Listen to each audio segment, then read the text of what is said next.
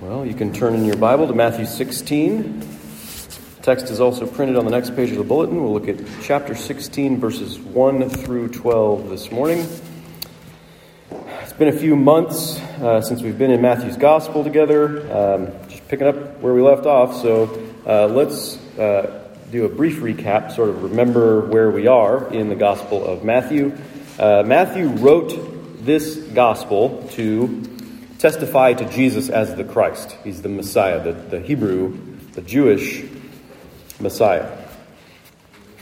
So Matthew wrote to show that Jesus, he really is this Messiah. He really does fulfill the Hebrew Scriptures, even though that meant really that he burst the categories of the Hebrew people. He wasn't exactly what they were expecting. Some of the expectations and assumptions that they had were that Yahweh, their God, the one true God, had eyes for them only, that they were exclusively beloved of God, that when the Messiah came, he would sort of be for them, but really kind of against everybody else in the world. But Jesus, the Son of God, came into the world in order to reconcile people from every tribe and tongue and nation to God. Yes, first to the Jews, he came to his people first, but then every bit as much to the Gentiles also. And in his ministry to this point that we see in the Gospel of Matthew, the strongest opposition Jesus had encountered was from the religious leadership of his own people, the Hebrews, the Jews.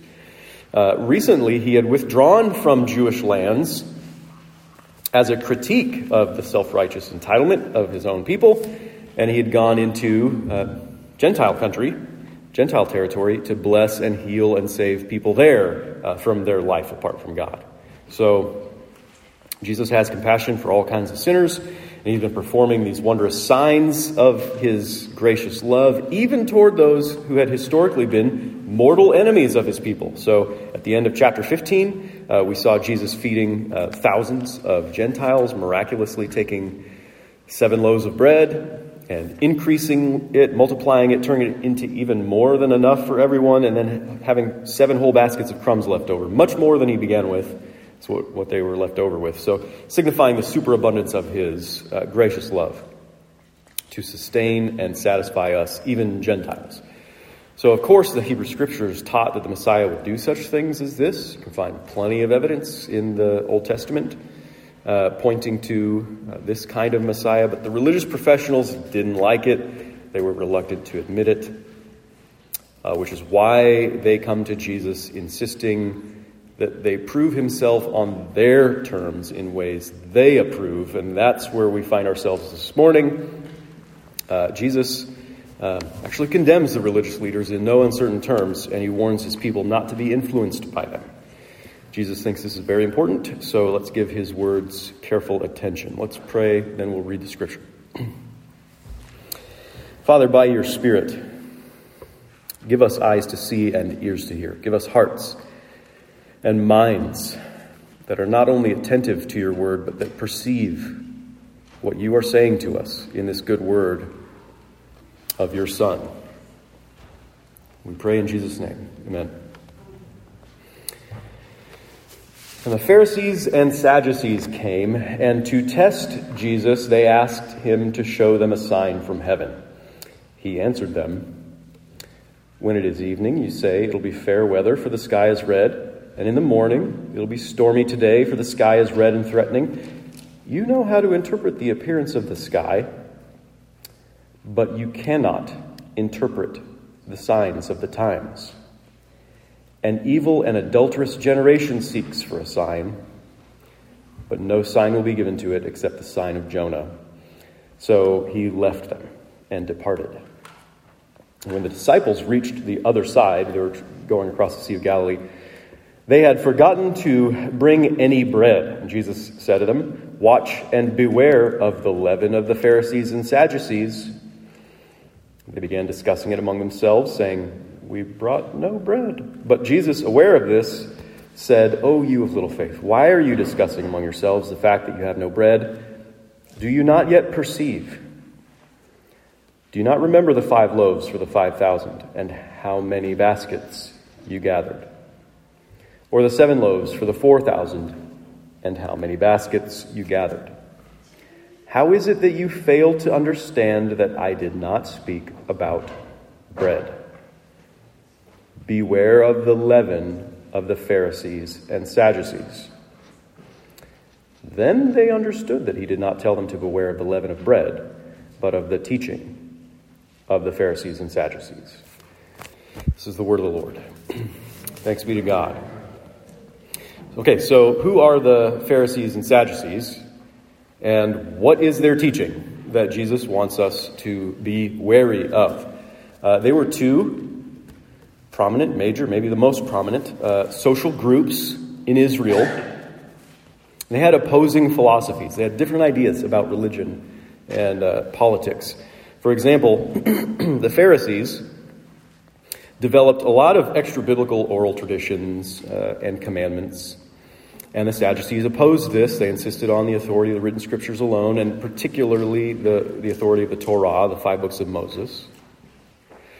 However, on the other hand, the Sadducees also seem to be a bit anti-supernaturalist, even though they have scriptures that are supernaturalist, not believing doctrines like the resurrection or any kind of afterlife, or angels or demons or anything like that. So while the Pharisees seem to hold these doctrines more or less like we Christians do. So both groups, they held positions of power in the Sanhedrin, which was the official religious establishment of the Jews in that day. They were something like a supreme court that handled religious matters, made up of high priests and Levites and prominent elders of Israel. Even though their rule was subject to the Roman government, they were not the main group of authority in charge in the land of Israel under the Roman government. They were still in a position of great privilege and influence among the people. The Pharisees and Sadducees, though they were generally hostile to each other.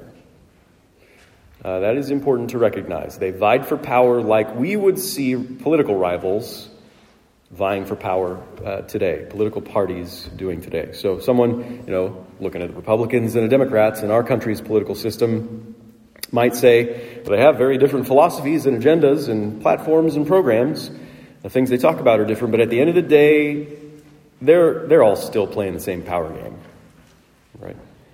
And the same can be said of the Pharisees and the Sadducees in a religious or political debate. They might appear to be mortal enemies, but they fundamentally conceived of power in the same way. They held political power. They wanted to maintain that power, and they sought more of it. So when Jesus comes along, these groups that are normally enemies united to obstruct him and oppose Jesus together. They agreed that Jesus had to go because he's a threat to their way of life, even though their ideas of life are very different. In the debate room, Jesus was a threat to their way of life. So Jesus, who represented the kingdom of God come to earth, he evoked a unified response from all kinds of sinners who opposed him. And he tells his disciples to beware the leaven of these groups, or the teaching of these groups. So these groups, being otherwise hostile toward one another, they wouldn't say they share a teaching. They teach very different things. Their respective public teachings were in conflict with each other. And we don't actually see them teaching anything specific in this passage that maybe Jesus is responding to, saying, see that teaching? Don't buy it, right? We don't see them telling anyone what to do or what to think here. So what is Jesus talking about when he tells us to beware their teaching? First, let me point out something very important. Take a step back and realize Jesus does not warn us to beware any physical threat.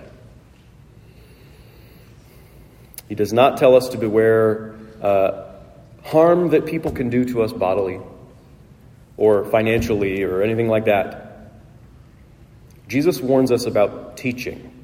It's easy to be worried about some political danger. It's easy to be worried about physical attack in some way, shape, or form. But Jesus tells us the real danger of living as one of his people in this world is the danger of false teaching. That's been a big problem. That's been the big problem since the serpent's false teaching in the garden. So Adam, in the garden, was meant to protect his bride by keeping her in the faith through the true teaching of God's word. Jesus is the new Adam who places his bride, the church, on her guard against false teachers, like Adam should have. So in the rest of the New Testament, the apostles all recognize false teachers as the number one problem, right? So don't worry about what people can do to you. Do beware what they might teach, what might shape your understanding of God, what they might entice you to believe, what mindset they might transmit to you, what influences your faith, what influences your trust in Christ. One of Paul's main instructions to the young pastors, Timothy and Titus, is that they would watch out for false teachers, that they would guard the faith and promote good biblical teaching in the churches. So he says in 1 Timothy 4, keep a close watch on yourself and on the teaching. Persist in this, for by doing so you will save both yourself and your hearers. And Paul makes it emphatically clear in his letter to the Galatian church that he could not be warning them about anything more important when he says, even if we or an angel from heaven should preach to you a gospel contrary to the gospel we preach to you, let him be accursed. As we've said before, now I say again, if anyone is preaching a gospel contrary to the one you received, let him be accursed. Doesn't get more serious than that. False teaching is the number one problem. So Jesus warns us about the teaching of the Pharisees and the Sadducees, about these groups that most would say teach very different things. So they must hold something in common, that he lumps them all together, right? He lumps them together and says, that teaching, you watch out for that. So what do they have in common? Both groups are religious and both groups oppose Jesus. So both groups would say they serve Yahweh, the God of the Hebrews. Both groups are interested in the spiritual life of the people of Israel. Both groups make a big deal about teaching the true scriptures. Both groups are religious. And yet both groups reject and resist Jesus, who is himself the true King of Israel. He's the one come from Yahweh. So, on the one hand, they profess to follow Yahweh. But on the other hand, when their God comes to them in Jesus, they refuse to follow him. And they teach others also to avoid Jesus. They say they follow the one true God, but in reality their hearts are far from him. They teach a religious righteousness that comes through the law rather than the righteousness that comes by faith in Jesus Christ. And in that sense, what they're teaching is no different from any other world religion that says you can become good, you can fix things, you can achieve enlightenment or a higher plane or a right relationship with God or whatever it is by changing some habits, by practicing some moral codes, purifying your own life or whatever. Some version of self-salvation, some version of the spiritual life through your own thoughts changing, through your own actions changing. But the Pharisees and Sadducees were promoting that kind of worldly religion that everybody teaches as if it were what Yahweh had revealed in the scriptures. And that's where Jesus says this stuff is deadly, this stuff will kill you. They're promoting worldly religion, righteousness through law keeping, as if it were what Yahweh had revealed in the scriptures. So like the serpent in the garden, they start with God's word. They say they're probably teaching God's word, right? And then they twist it in ways that actually end up leading you away from God. And what they're teaching, even though they would say it's good spiritual stuff, it's actually rotten at the core because it ends up being opposed to Jesus. So someone listening to their teaching might be convinced that it's biblical, but it's actually a distortion of true Christ-centered biblical teaching. You might hear some inspiring message from them about following God, giving it your all, but it winds up inspiring you to move further away from Jesus in your heart, recognizing him and trusting him. It's teaching that's insidious, like leaven, right? That in a lump of dough, it sneaks its way invisibly through the lump of dough until it infects everything. It seems spiritual, but it's just worldly religion based on unbelief, promoting self-reliance, self-sufficiency, self-righteousness, casting suspicion on Jesus, distracting you from Jesus, uniting you with other religious people, very religious people, in ways that are opposed to Jesus. It's a teaching that brings people together, for sure. A lot of people are going to be gathered together for their sermons. But it doesn't produce the kind of unity that we find in the gospel of Jesus Christ. There are so many ways that teaching like this has snuck into the church over the centuries. It's a constant problem, and we could talk about all kinds of specifics for a long time. Maybe you could think of several examples. But let's take a closer look at this encounter with the Pharisees and Sadducees specifically. They come to Jesus already opposing him. They're already his enemies. We know that already from the Gospel of Matthew. They're looking to test him. They don't come actually interested in who he is, what he has to say, what kinds of works that he does. They don't come open to him. They're already closed off against him. They appear to be open, but that's deceptive. They're looking to trip him up and tear him down. Jesus has been performing all kinds of signs and wonders throughout the region, out in the public, out and open. So if they were really looking for a sign to believe that he had come from God, well, they've had ample opportunity for that already. But they've already judged him, and they've already rejected him in their hearts. So when they ask for a sign from heaven, Jesus doesn't play their game. He calls them out.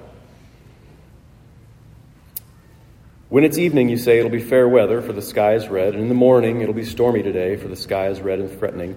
You know how to interpret the appearance of the sky, but you cannot interpret the signs of the times. An evil and adulterous generation seeks for a sign, but no sign will be given to it, except the sign of Jonah. So he left them and departed. So he brings up what we know, if it kind of stuck in your mind, that ancient mariner's rhyme, red sky at night, sailor's delight, red sky at morning, sailor's warning. Maybe you've heard that. Apparently it's been a general rule I looked it up on Wikipedia, in middle latitudes at sea, when you see red in the west at sunset, it means there's a high pressure system moving in, providing stable weather conditions. And seeing red in the east at sunrise generally meant that a low pressure system was coming behind the high pressure, bringing unstable weather conditions, right? So the Pharisees and the Sadducees, they ask for a sign from heaven, a sign in the skies, something that they would, like obvious, like the red sky at night or in the morning. And Jesus tells them, sure, they know how to read the skies when it comes to forecasting the weather to some degree, at least. But he says they don't know. They do not know how to interpret, how to judge, how to read the signs of the times, the signs that he's already been doing, the signs that indicate that the kingdom of heaven is at hand in his presence. They've seen the signs already, and they cannot understand them. They will not understand them. They do not see the spiritual significance of what Jesus has been doing. His words are a clear judgment of their lack of faith, and his departure from them is further judgment. And he calls them an evil and adulterous generation that seeks for a sign. So it's very specific language, very meaningful language. They are adulterous spiritually because Yahweh had betrothed them to himself. Yahweh had taken the people of Israel to himself as a bridegroom takes a bride to himself. They're in that kind of intimate relationship with God, and yet when the bridegroom came to them in the person of Jesus Christ, they betrayed him, they were unfaithful to him. They were not lovingly devoted to him as a bride ought to have been. They sought to be rid of him. They were not interested in being with him, in participating in his life with him, in being part of what he was doing. And the way that this spiritual adultery was manifesting was in their view of what he was doing among the Gentiles, among the nations. What he's just been doing, what has stirred this up, is what he's been doing among the nations, among the Gentiles. They did not like the idea of their Messiah having mercy on the nations, on their enemies. So Jesus mentions the sign of Jonah. Jonah exposes the self-righteous, religious, condemning person for what he is: evil and adulterous, opposed to the God that he professes to follow, right? So Jonah was a religious leader in Israel, like the Pharisees and the Sadducees, but he was a prophet. God called him to participate in a mission of mercy to the Gentiles, to go to Nineveh, a city that was full of the enemies of God's people. Jonah refused. He did not like what God was doing, and eventually he became angry enough about it that he wanted to die, which Sarah read about in our Old Testament reading. Jonah hated the idea. We get this from the end of his book, that he hated it all the way from the beginning. He hated the idea of God's mercy being extended to his enemies. He hated the idea of God's mercy being extended to people that he thought did not deserve God's favor. Jonah did not want to acknowledge that God's favor toward him might also be gracious and merciful. Jonah would prefer to think that he deserved God's favor and attention, unlike those people who don't. Like every good religious person who has ever lived, Jonah wanted to trace the blessings back to his own worth, his own innate exceptionalism. But if the blessings of a relationship with God are extended to just anybody, these terrible sinners over here who also happen to be my mortal enemies who I hate, well, what does that do to my self-reliance? What does that do to my self-sufficiency, my self-righteousness? It puts me on equal footing with the people that I've condemned and despised. It puts me entirely at God's mercy, just like they are. And the book of Jonah was written as a huge glowing sign that says, religious people hate God's mercy. The life of the prophet Jonah stands as a sign that says you can profess to follow Yahweh and hate him, resent him, resist him, reject him and his ways. If you think God loves you because you're something special, if you wish that you could be something special so you could really be assured of God's love for you, if you're bummed out that you're not special enough, and therefore that God must not love you, then you've bought into the teaching of the Pharisees and the Sadducees. It boils religion down to who you are and what you do. If you look at other sinners and condemn them and despise them and don't celebrate God's mercy to them, you're envious of it or angry about it. That's Jonah religion. That's the religion of the Pharisees and Sadducees.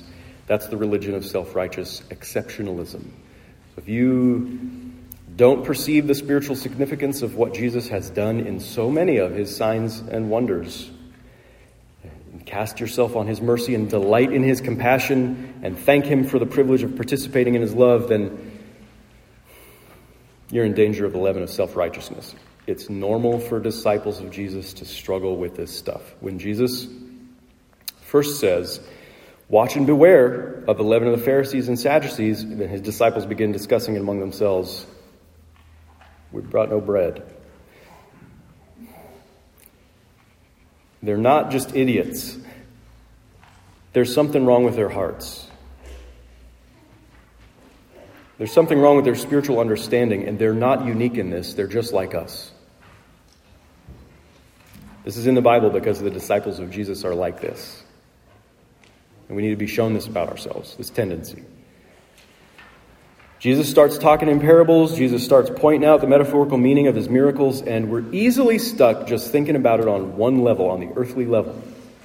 Jesus feeds thousands of people, and we're stuck thinking about how we can keep our bellies filled with the bread from someone who can feed people like this. Rather than understanding that he's the bread from heaven and his life with God sustains us and nourishes and satisfies all our souls. But Jesus, aware of this, it said, "O you of little faith, why are you discussing among yourselves the fact that you have no bread? Do you not yet perceive? Do you not remember the 5 loaves for the 5,000 and how many baskets you gathered? Or the 7 loaves for the 4,000 and how many baskets you gathered? How is it that you fail to understand that I did not speak about bread? Beware of the leaven of the Pharisees and Sadducees. So he has great patience with his people, with his little faiths, and he helps them along in their understanding in ways that he did not help the Pharisees and Sadducees, who had demanded signs from him. He helps the disciples, he helps us to see the symbolism of his signs, to see the spiritual significance of his signs. He's not just reminding them, look, next time you get hungry, just remember I can produce bread out of thin air so you won't be hungry. He says, I'm not talking about bread. He helps us to see the spiritual significance of his signs. He helps us to understand that what he is doing is about more than earthly food. He helps us to perceive that he's giving his own life for the life of his church, which is made up of all kinds of people, all kinds of sinners. He helps us to see the magnitude of his mercy, to see that he establishes unity in his church, his body. Even among people from every tribe and tongue and nation, he establishes unity by his mercy. He helps us to see his grace at work in our lives and in the world. He helps us to understand how he has blessed us to participate in his work, just as the disciples were the ones who gave the food. Remember when you gave the food and then you collected up the fragments? He helps us to see how he's blessed us with the privilege of participating in his work. He helps us to see himself truly in the revelation of the Scriptures. You could read the Scriptures and come away thinking about yourself, about who you should be and what you should do. Or you could read the Scriptures and see Jesus in them. You could read the Scriptures and be overwhelmed with your obligation, or you could read the Scriptures and be absorbed with Jesus. You could read the Scriptures as a guidebook for your own exceptionalism, or you could read the Scriptures and celebrate the grace and mercy of the Lord Jesus Christ. Do you resent and resist his calling to join him in his merciful work, like Jonah, like the Pharisees and Sadducees, like religious people who condemn sinners? Beware that leaven. Beware that attitude and that mindset and that teaching. It has the appearance of spirituality, but it'll turn you away from Jesus. Or do you celebrate the Lord's mercy, freely given to you and to all kinds of bad people just like you? Are you glad to follow Jesus and to tell others of his gracious love? When you think of Jesus' compassionate heart towards sinners, do you think of reasons why Jesus should not love those people? Or does your jaw drop in wonder? What is his heart like? That is so unlike my heart, I cannot even conceive it.